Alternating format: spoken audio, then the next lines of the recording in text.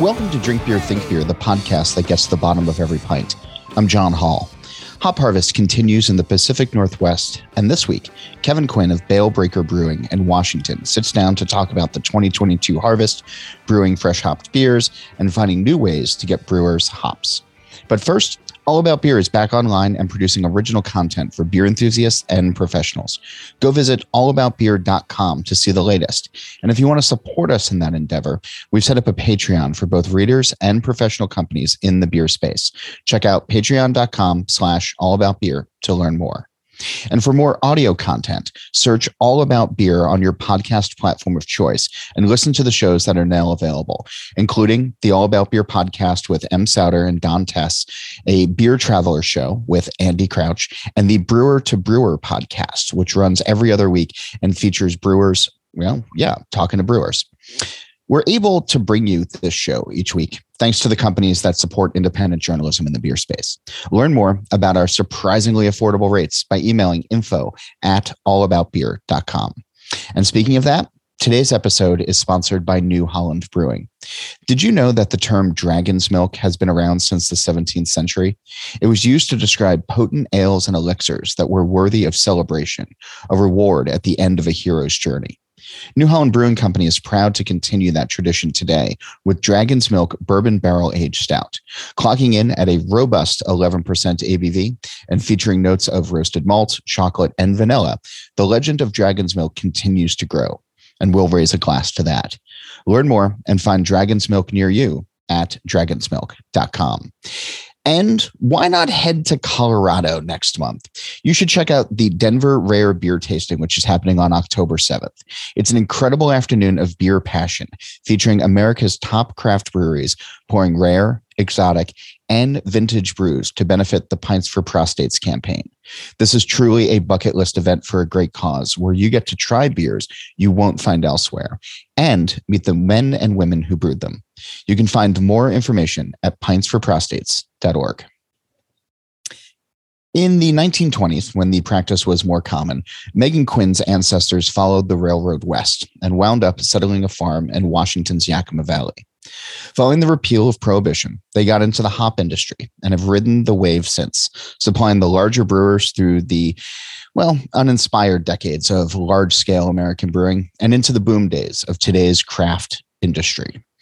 Seeing the success of hops in the larger market coupled with an interest in home brewing, Quinn, along with her husband Kevin and her brothers, launched Bale Brewing on the property in 2013.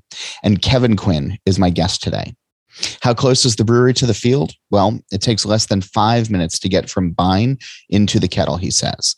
And it's more than hops growing around here as well.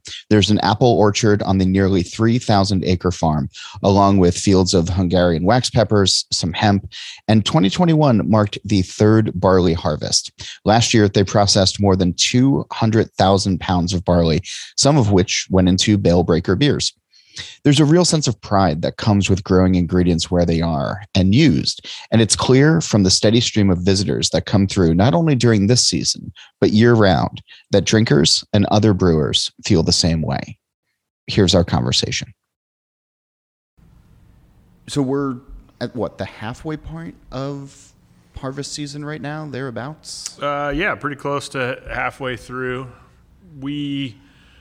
up here at the original farm, Loftus Ranches, we start a little bit later. We don't really have any super early hops. The first hops we pick are Simcoe up here, so we started August 31st. Okay. We should be done somewhere between like the 26th and 28th of September. Okay. And then down at the newer farm down in Granger, we started like 3 or 4 days before that. Okay. And we'll be done in a couple days. Are you getting a handle on what the yield is looking like this year? Is there a good sense? Yeah. The mature stuff is looking pretty decent, pretty average. The baby stuff is pretty small. We had a very unusually cool spring, and so the babies that were planted in the spring didn't really fill out. If you want silver linings, it makes for quick picking, but there's not a big yield. Yeah, I don't think you'd want quick pickings, right? Is that? Yeah, no, we like big full hops that you got to slow down the picking machine so the cleaner can keep up. But yeah, I think for us on our farm, it'll be, somewhere right in the neighborhood of the historic average, maybe a little higher, maybe right at it. Nothing. We've had some pretty big years the last few years, and so it won't be anything like that. But quality's very good. We smell every baling room sample that we bale at both farms. So even if we're not selecting those hops, we still sniff them just to see. Quality's good, aroma's good. But I know the last couple of years there's been the worry of the fires, and obviously yesterday between the smoke in the air and the rain, there was a lot of nervous looking upwards and looking to the fields. What was the day like yesterday like for you? Yeah, I mean, I think it needs a longer exposure than what we've had now. I mean, we had a huge fire like 20 miles down the road last year. We didn't see any smoke taint in ours. I think just this really short window of it, and honestly, compared to how bad it was last year, this isn't that bad. Yeah. And I think too, it's not necessarily what it's doing while it's hanging in the fields and stuff. It's just how smoky is it around where your kiln is and stuff, because you're out in the field, there's still 75% moisture. We're drying them down to 9 or 10%. So you're driving a lot of air and a lot of heat through that bed of hops, and I think that's where I think you're picking up that smoke taint is getting it sucked in as what's supposed to be fresh air blowing through there is, heavy smoke. I think that's where you can see some smoke taint. And I don't think it was like prolific or anything last year. Talking to the other brewers and stuff, they would say, oh yeah, one lot here or one lot there, we were picking up some smoke, but on a whole, they were still clean smelling hops. This is even part of the conversation now, and I'm not trying to be alarmist because I don't think that it's at that level yet. But there's certainly more awareness when it comes to these fires that seem to be coming more regularly, or weather patterns changing where you do get rain events during harvest where that typically didn't happen in the past. Where does your mind go for not just this year but next year and 5 years and 10 years from now as to what may need to be done? Yeah, I mean, I think that's a big concern for anyone that makes their money based on like what nature's going to give you. Yeah. So on the farm level, we've already started kind of conservation efforts. We already do drip lines.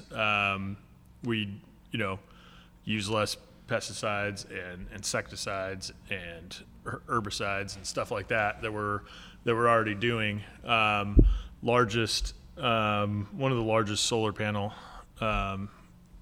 installations, like privately owned, is on Loftus Ranches on all of the buildings there. So we got a lot of renewable energy there, and then us as brewers too. I mean, we're working on conserving water, side streaming, using less CO2. All the things we can. But yeah, I mean, getting warmer and more fires and that stuff. Not good.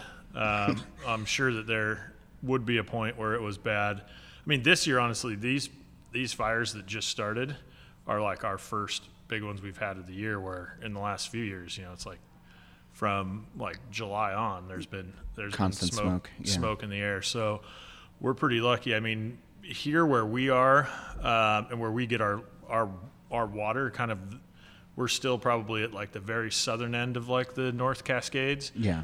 And in terms of like snowpack and precipitation and stuff, we're still pretty good, like way better than, once you get into like Southern Oregon and California and stuff like that, where they're seeing those severe droughts. So we got a ton of snow and precipitation late, like in April and stuff, which I think is one of the reasons that our fire season held out. Okay. We had more snow in the mountains in April than we did like in January and February combined.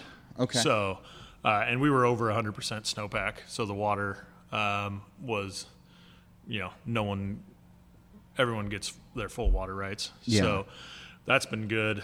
So we have been lucky that we're like this far north and we're not seeing those huge shortages and the really bad drought conditions. Yakima, the Yakima Valley is a high desert anyway. So, I mean, we typically see like around 8 inches of precipitation as average. So we're used to being very dry. Yeah. As you think about what you're doing in-house, I mean, there's obviously going to be forces outside of the brew house that you just can't control at this point. Do you wind up having conversations with other brewers who come through from other parts of the country about what's happening here, or long-term concerns or long-term thoughts, and anything that they can do as they head back home? Yeah, I mean, we're all always talking. I think those brewers in the Southwest and stuff, we end up learning a lot of stuff from them because they're just further along in this water shortage. They're a little drier. Yeah. And so but I mean, as an industry as a whole, I think the majority of us are trying to be conscious about that, because brewing is like a water heavy. Yeah, I mean, and not just for beer. Yeah, it takes a lot of barrels of water to make 1 barrel of beer. So, being cognizant of it and doing stuff. But I mean, even short little things like, making sure that you put a timer on, like while you're rinsing a tank and stuff. Like, you forget that, and we have 80 psi and an 1.25 inch line. I mean, you can put a whole bunch of water in a tank real fast. Yeah.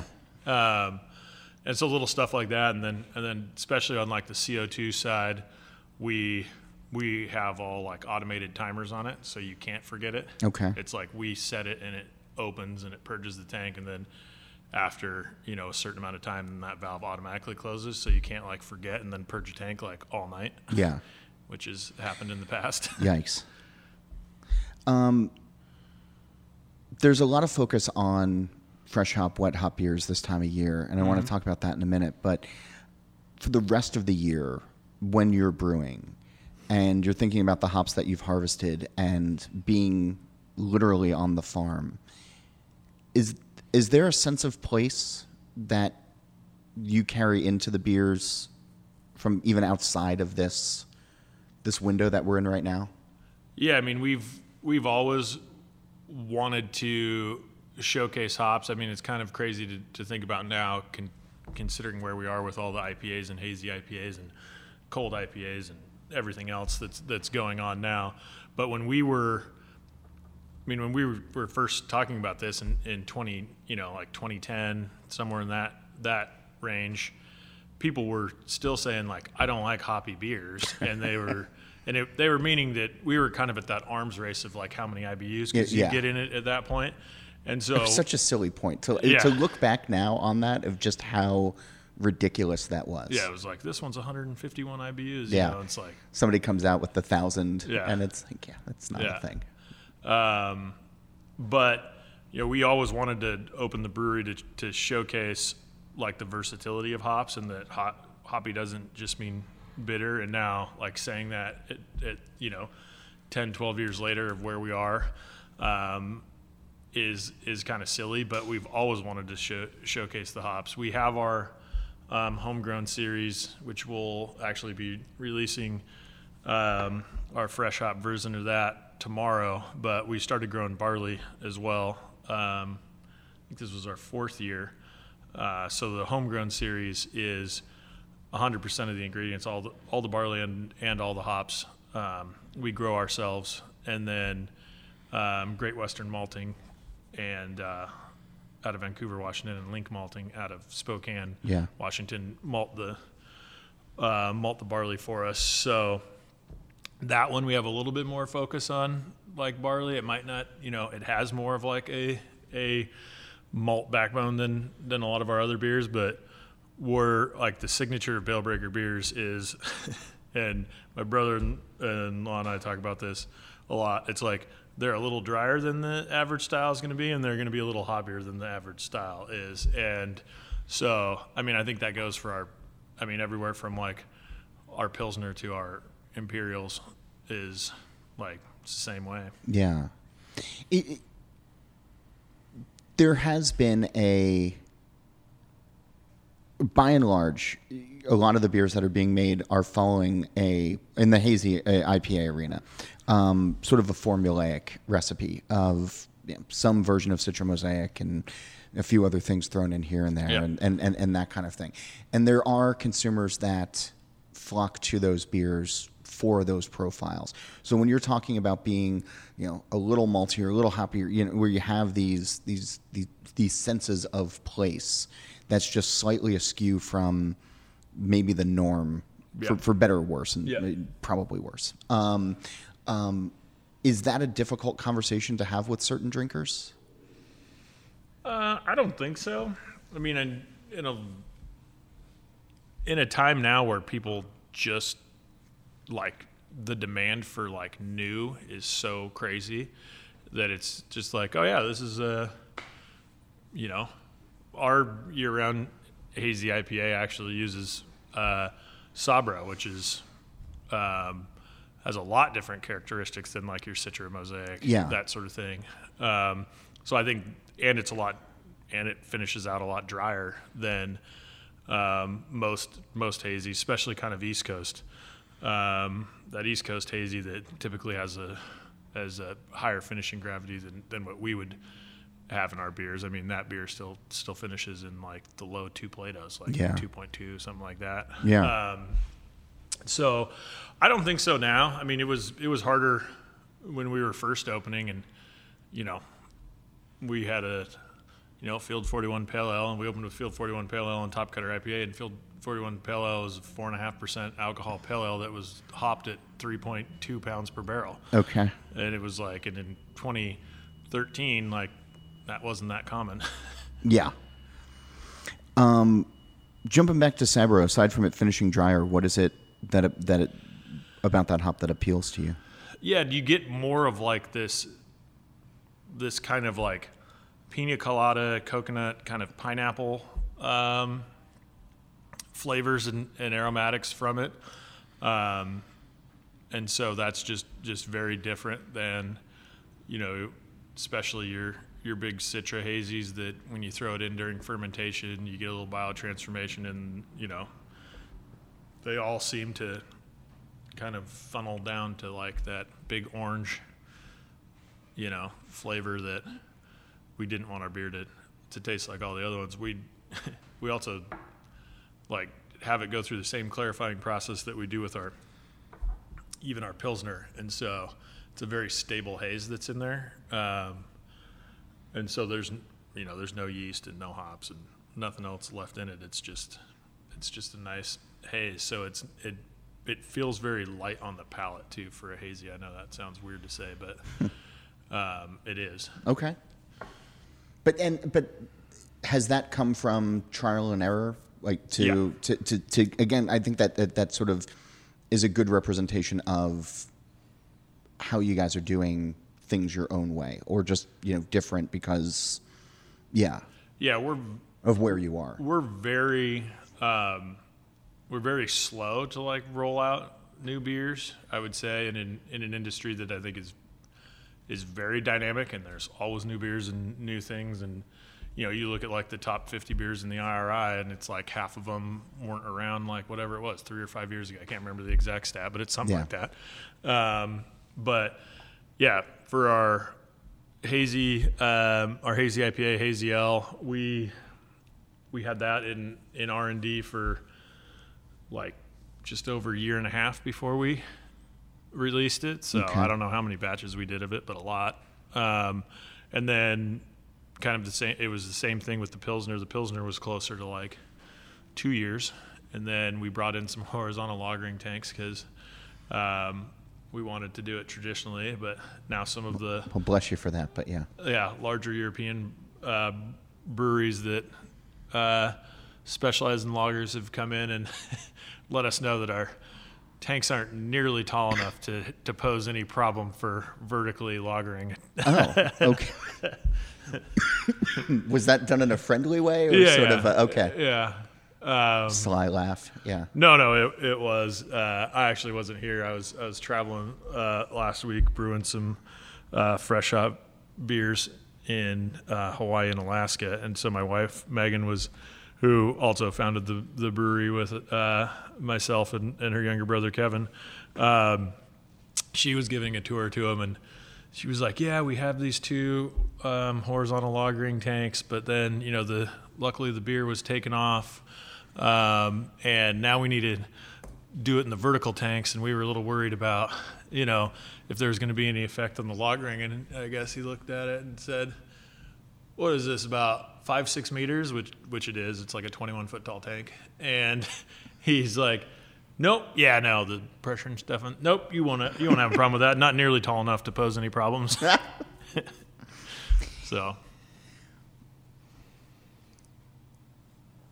with everything that you have to do at this time of year with harvest, and the excitement of people coming in from around the country and around the world, what's that balance like between, okay, like we're running a real farm here, and there's real things that we have to do, and everybody's coming in and they're excited about picking, but also partying a little bit maybe, or just like having you're not just the normal brewer who's here, you're the brewer who also has a working farm that the rest of the industry is going to be relying on later on this year. Yeah, luckily, us included, and the rest of the beer industry doesn't have to worry about like us actually doing the harvesting and farming. I mean, the farm team at Loftus Ranches is great, and we've had guys there. My older brother-in-law Pat runs it now, and with my father-in-law Mike, and we have such a good team that they're up there. We don't. Megan, Kevin, and I run the farm, and then run the brewery, and then Pat and Mike run the farm. So luckily, we don't have to silo it out a little bit. Yeah, and so we do a lot of tours and stuff, and then we, like I mentioned earlier, we are doing like selection almost daily or every other day, especially this time of year when we're going from Simcoe, to Laurel to Citra. Then we'll get into Mosaic. All those are big hops for us in terms of usage, and so I don't know. We've probably already sniffed 14, 16 lots of Citra, and we still got some more. How do you keep your senses sharp for all of that? We have a great sensory manager here, Jackie, and she's actually out on maternity leave. Her and her husband had their first baby, a baby boy, so congrats to them. Yeah. But there's like sensory kits that she puts in, and we'll sniff them, and then there's like a test on it. It's like, okay, what is this aroma? And you have to do it. I don't know if I've ever actually passed or failed it, but I guess I still get my say. Yeah. But yeah, that's how we do it. What do you look for when using Citra? Like what? Because it can show at different times depending on when it was picked. Or sure. Yeah. What do you like? Yeah. So for us, we like that kind of bright citrus that you get off it, but we also like early harvest Simcoe, which has a lot of like grapefruit citrus in it, and so we tend to go to a little later in the window on Citra, where you still get some good citrus on it, and the big grapefruit that it's known for, but then maybe also getting into that like slight OG. Like we don't want it to be what we would call like, I don't know, I guess like a dirty hop or anything, but we want it just typically a little bit of the later end, like a more mature, not that just clean, straight citrus, because that's kind of what we have Simcoe for. And then for us, when we get into Mosaic, that's like the hop that we want, like the dank and the OG, and it's like that's the one that, like, you know, that's what we typically use that for. And then the Mosaic too, we're also looking to get like not just one or two. You know, the Mosaic was called Mosaic because, like, when it was going through sensory during breeding, it was like everyone was putting different things. Like people were saying like citrus and blueberry and this and that and that. And so I remember tasting blueberry on some of the very first 369 trials that I had. Yeah. So we go for a lot more complexity in that one, and I guess that would be a good way to describe the Citra too. We want a little bit more complexity to it than just the straight citrus. The majority of hops that are picked this time of year will be dried and be used later on throughout the year and beyond. 2023. Yeah, but there's excitement for the fresh hop beers, and I feel like that's grown more and more and more over the last couple of years. And I want to ask you about the outreach program in a minute, but for you, what's the excitement and the allure of fresh hop? And do you call it fresh hop or wet hop? Well, I guess like behind the scenes, we call it wet hop, but that's just because of kind of like who our mentors were and stuff in the industry, like Sierra Nevada and Russian River and stuff like that. Like that they call it wet hop, and so we've always called it wet hop. I think for like once you get to the consumer side, there's a lot of confusion between what fresh and wet hops are, and I think that the industry has, kind of chosen to go with fresh hop. So when we're talking about it like consumer facing, we just say fresh hop. But for us, it's like it's hard not to say wet hop because that's how we've been saying wet hops for. Okay. I remember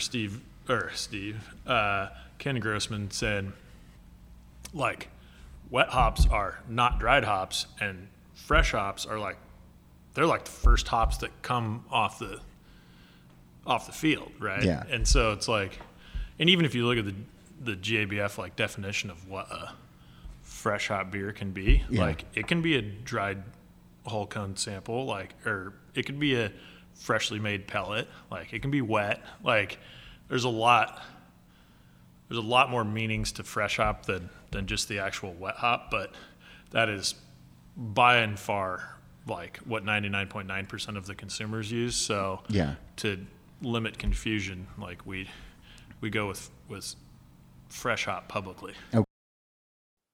More in a moment. But if you'd like to help keep the show on the air, please reach out to info@allaboutbeer.com and we'll let you know about our advertising options. Speaking of that, today's episode is sponsored by New Holland Brewing. Did you know that the term dragon's milk has been around since the 17th century? It was used to describe potent ales and elixirs that were worthy of celebration, a reward at the end of a hero's journey. New Holland Brewing Company is proud to continue that tradition today with Dragon's Milk Bourbon Barrel Aged Stout, clocking in at a robust 11% ABV and featuring notes of roasted malt, chocolate, and vanilla. The legend of Dragon's Milk continues to grow, and we'll raise a glass to that. Learn more and find Dragon's Milk near you at dragonsmilk.com. And now, back to the conversation with Kevin Quinn of Bale Breaker Brewing. So what do you like about these beers? I mean, one, you can only do it like this certain window, which is cool. And then I think I know for my brother-in-law Kevin as well, like there's some unpredictability to it. Yeah. That's kind of fun. Okay. Where like the rest of the year it's like, we're using extract for bittering, like that's like very tried and true. It's like we know on the lower ABV beers we're doing first wort hopping with Simcoe. Like we know what's going to happen there. Like we know how our hops react in this, and then we're brewing the same beers over and over again. That it's like, like and we don't get to choose what field, right? We just know that like if we want to do Citra, we can look at the harvest schedule and know when it's going to be, but like we don't. Yeah. We don't know exactly what their aromatics are going to be. And so, it's like you get it, you smell it, and then it's like, okay. And then, and it's a very Northwest regional thing, right? Because if you look at Washington, 75% of the U.S. hops, roughly 30% of the world's hops. And then you add in Idaho and Oregon, and you're like at something like 97 or 98% of the U.S. hop production. So and you need to be pretty close, or you need a way to get hops there fast. Yeah. And so I think it also too just is like so core to like what Bale Breaker is as a brand. We're the only brewery located in a commercial hop farm, and we're the only brewery that grows all their own hops. And so like it takes us like 4 minutes and 9 seconds to get a cherry bin full of hops, drive it from the picking machine, and put it into the process. Is that an actual calculation of 4 minutes and 9 seconds? It's pretty close. Okay. It might be. It's less than 5 minutes. Okay. It's more than 4 and less than 5. Okay. For a while, and I don't know if this is maybe 5 years ago, pre-pandemic, there were brewers around the country that were getting FedEx boxes, a couple hundred pounds, FedEx freight, and within 24 hours of picking, and planning their brews around it, and traffic delays and everything else sort of put. Yeah. I don't know if that's still largely the case. I haven't heard too many people talking about that on social media this year. But you are part of a program to get fresh hops to the remotest of states. Yeah. So first part of your question. Yeah. Yes, if people do want to get all of our hops, go to Yakima Chief Hops. Okay. So that's where we get all of our hops from. And yes, they do have a fresh hop program that you can order. You can order wet hops, and they will, UPS or FedEx them or whatever. Yeah. And, I don't want to take away. If somebody's getting hops in like Alabama or something that have been picked, is it going to be the same kind of beer as opposed to the less than 5 minutes? No, it's definitely not going to be. Okay.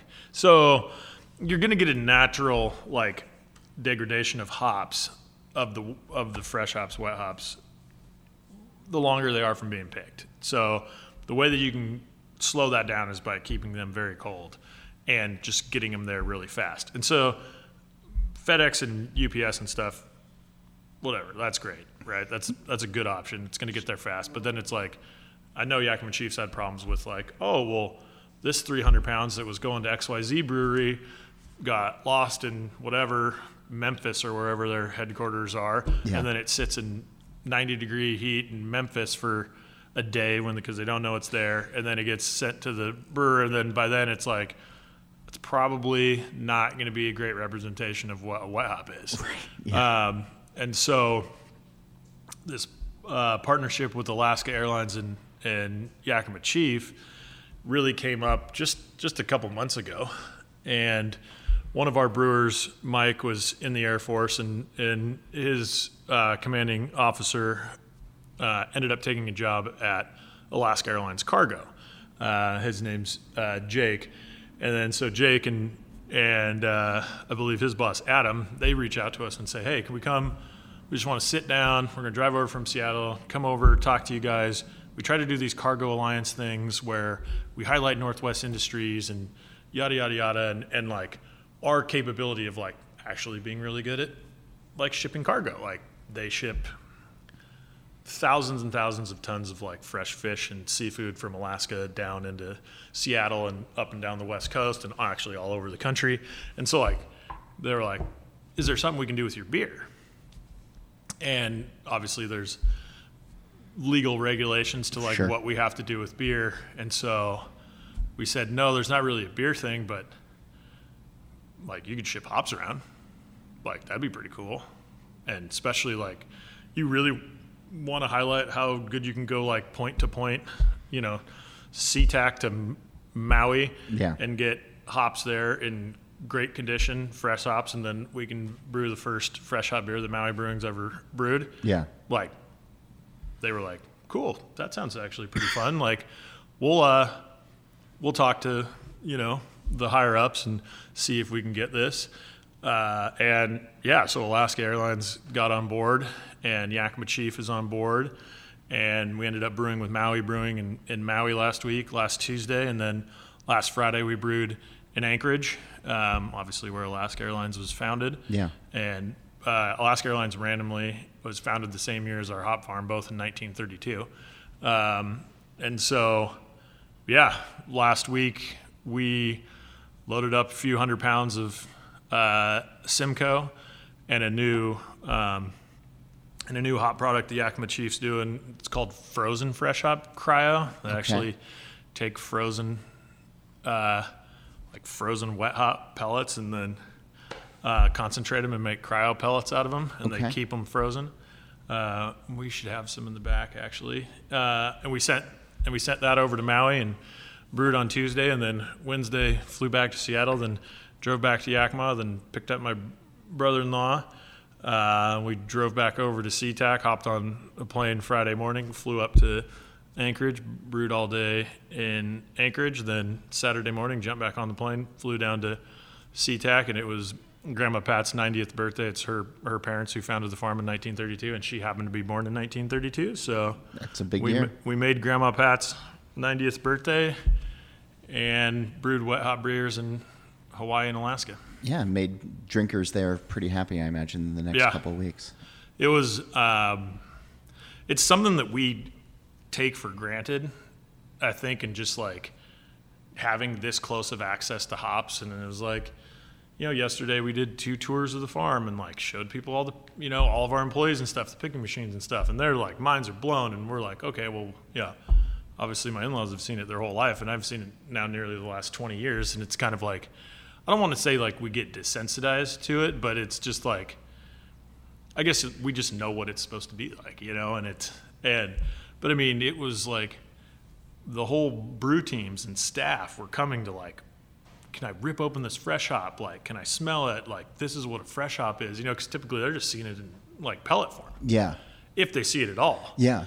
And so it was just cool to see people like so excited about something that I was telling my wife Megan, I was saying that like, oh, you got to try like not to take this all for granted, like go like because man, like the people that don't see it all the time, it's really like blows their mind. Yeah.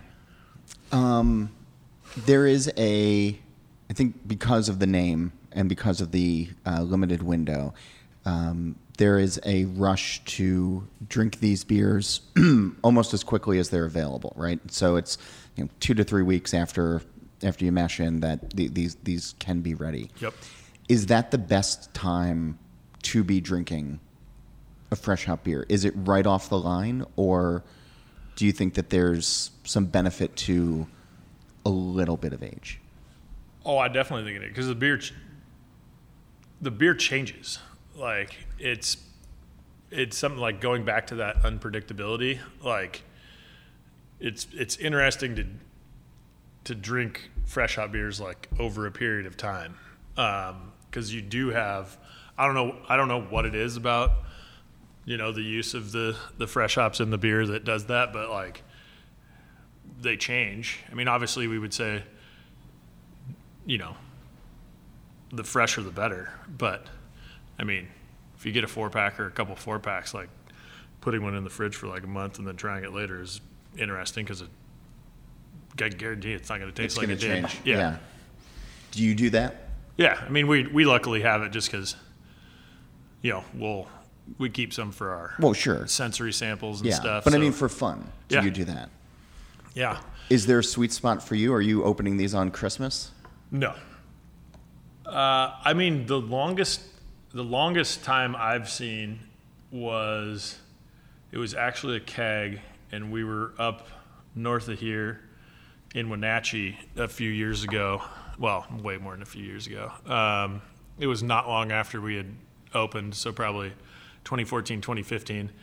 And at that time, our Piled High recipe, the one beer that we've done every year since we opened, was 100% wet hop beer. Okay. So like bittered with wet hops, like everything through it. There wasn't a pellet that touched it. And we were doing an event like close to Thanksgiving. Or maybe it was just after. It was either just before or just after Thanksgiving. And we get there, and the account is like super excited to see us. And he's like, I got a surprise for you. And he's like, check up on the board. And I look up there, and it says piled high. And I look at John and was like, oh, no. And he was like, this is how reputations are made. Yeah. And he was like, don't worry, I've had it in my cooler. He's like, I got it like at the end of September when you guys sent it out. I've been having it in here, the whole time. And I was like, okay, I'll try it. And then you get not a lot, but you get some haze typically with fresh hop beers for whatever reason. And so I knew that beer when I had it, 6 weeks before that. Yeah. Or 2 months before that. It was kind of hazy, like kind of like a Bodhisattva haze, like not super. Okay. And he pours it, and it is dead clear. Like I could have read an email through it. And I'm like, then so I asked him to check it. Is that really the beer? And we go back through and like, oh yeah, sure enough it is. And I tried it, and it was super good, but it didn't taste anything like it did before. And so I think it is nice just to see what happens. Okay. So what you're saying is hold on to these for the holidays. Yeah, I don't know about that. Maybe one can. Okay. Or a keg for a special occasion. Be thankful for the harvest. I know you got a busy day ahead of you, so I'm not going to keep you too much longer, but I've been asking folks on the show for a while now the green door question, which is I don't know if you're familiar with the television show The Good Place, but there is a concept on that show of walking through a green door that will bring you anywhere that you want at any point in time. You can be with whoever you want to be with. Mm-hmm. So if there was a green door on our plane of existence and you could finish this conversation and walk through it and be at any pub or brewery anywhere in the world with whoever you wanted to be, where would you want to go? Who would you want to be with? And what would you like in your glass? Ooh, man, that's a good question. I definitely know who I'd want to be with. I'd be having a beer with my wife, Megan, hopefully not at this tap room, although I do love it. I don't know if there's anywhere else you can have a beer in the middle of a hop field, but we spend enough time here. I would say probably, where would it be? We'd have some good beers in a lot of places.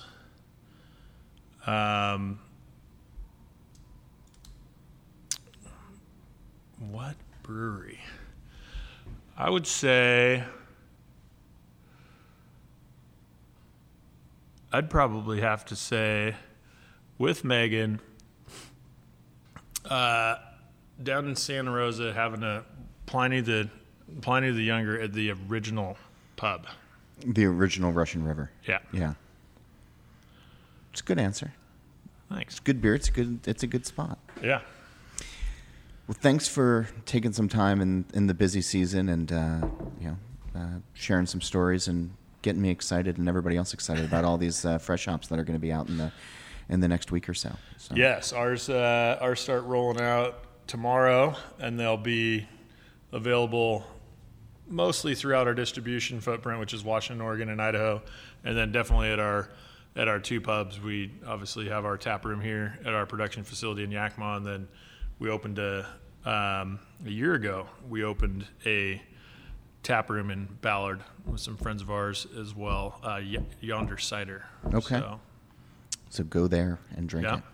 Cool. Yep. The tap rooms are the only spot you'll be able to get all of our pilot brew ones that are only like 7-8 barrel batches. Cool. Yeah. Drink them all. That's right. Cool. Thanks, Kevin. Yeah. Thank you for your time. Cheers. What fresh hop have you already enjoyed? Let me know. You can email me. It's John Hall. That's JOHNHOLL @allaboutbeer.com, or get with me on Twitter at John_Hall. All About Beer is on Facebook, Twitter, and Instagram. Just follow along at All About Beer. And of course, This Week in Rauch Beer is also online. The Facebook group is easy to search, and on Twitter and Instagram, it's at TW Rauch Beer. We're able to bring you this show each week thanks to the companies that want to support independent journalism in the beer space. If you'd like to learn more about our surprisingly affordable rates, please reach out to info@allaboutbeer.com. Speaking of that, today's episode is sponsored by New Holland Brewing. Did you know that the term dragon's milk has been around since the 17th century? It was used to describe potent ales and elixirs that were worthy of celebration, a reward at the end of a hero's journey. New Holland Brewing Company is proud to continue that tradition today with Dragon's Milk Bourbon Barrel Aged Stout. It's clocking in at a robust 11% ABV and featuring notes of roasted malt, chocolate, and vanilla. The legend of Dragon's Milk continues to grow, and we'll raise a glass to that. Learn more and find Dragon's Milk near you at dragonsmilk.com. Finally, just a reminder, All About Beer has a podcast channel now. Search and subscribe on your podcast platform of choice, and we hope you enjoy all of the shows that are on there. Steal This Beer has new episodes every Monday, and the BYO Nano podcast comes out on the 15th of every month. And one more time, go visit allaboutbeer.com. As for this show, Nate Schweber does the music, Jeff Quinn designed our logo, and I'm John Hall. New episodes release every Wednesday, and that's when I'm going to be back again to drink beer and to think beer.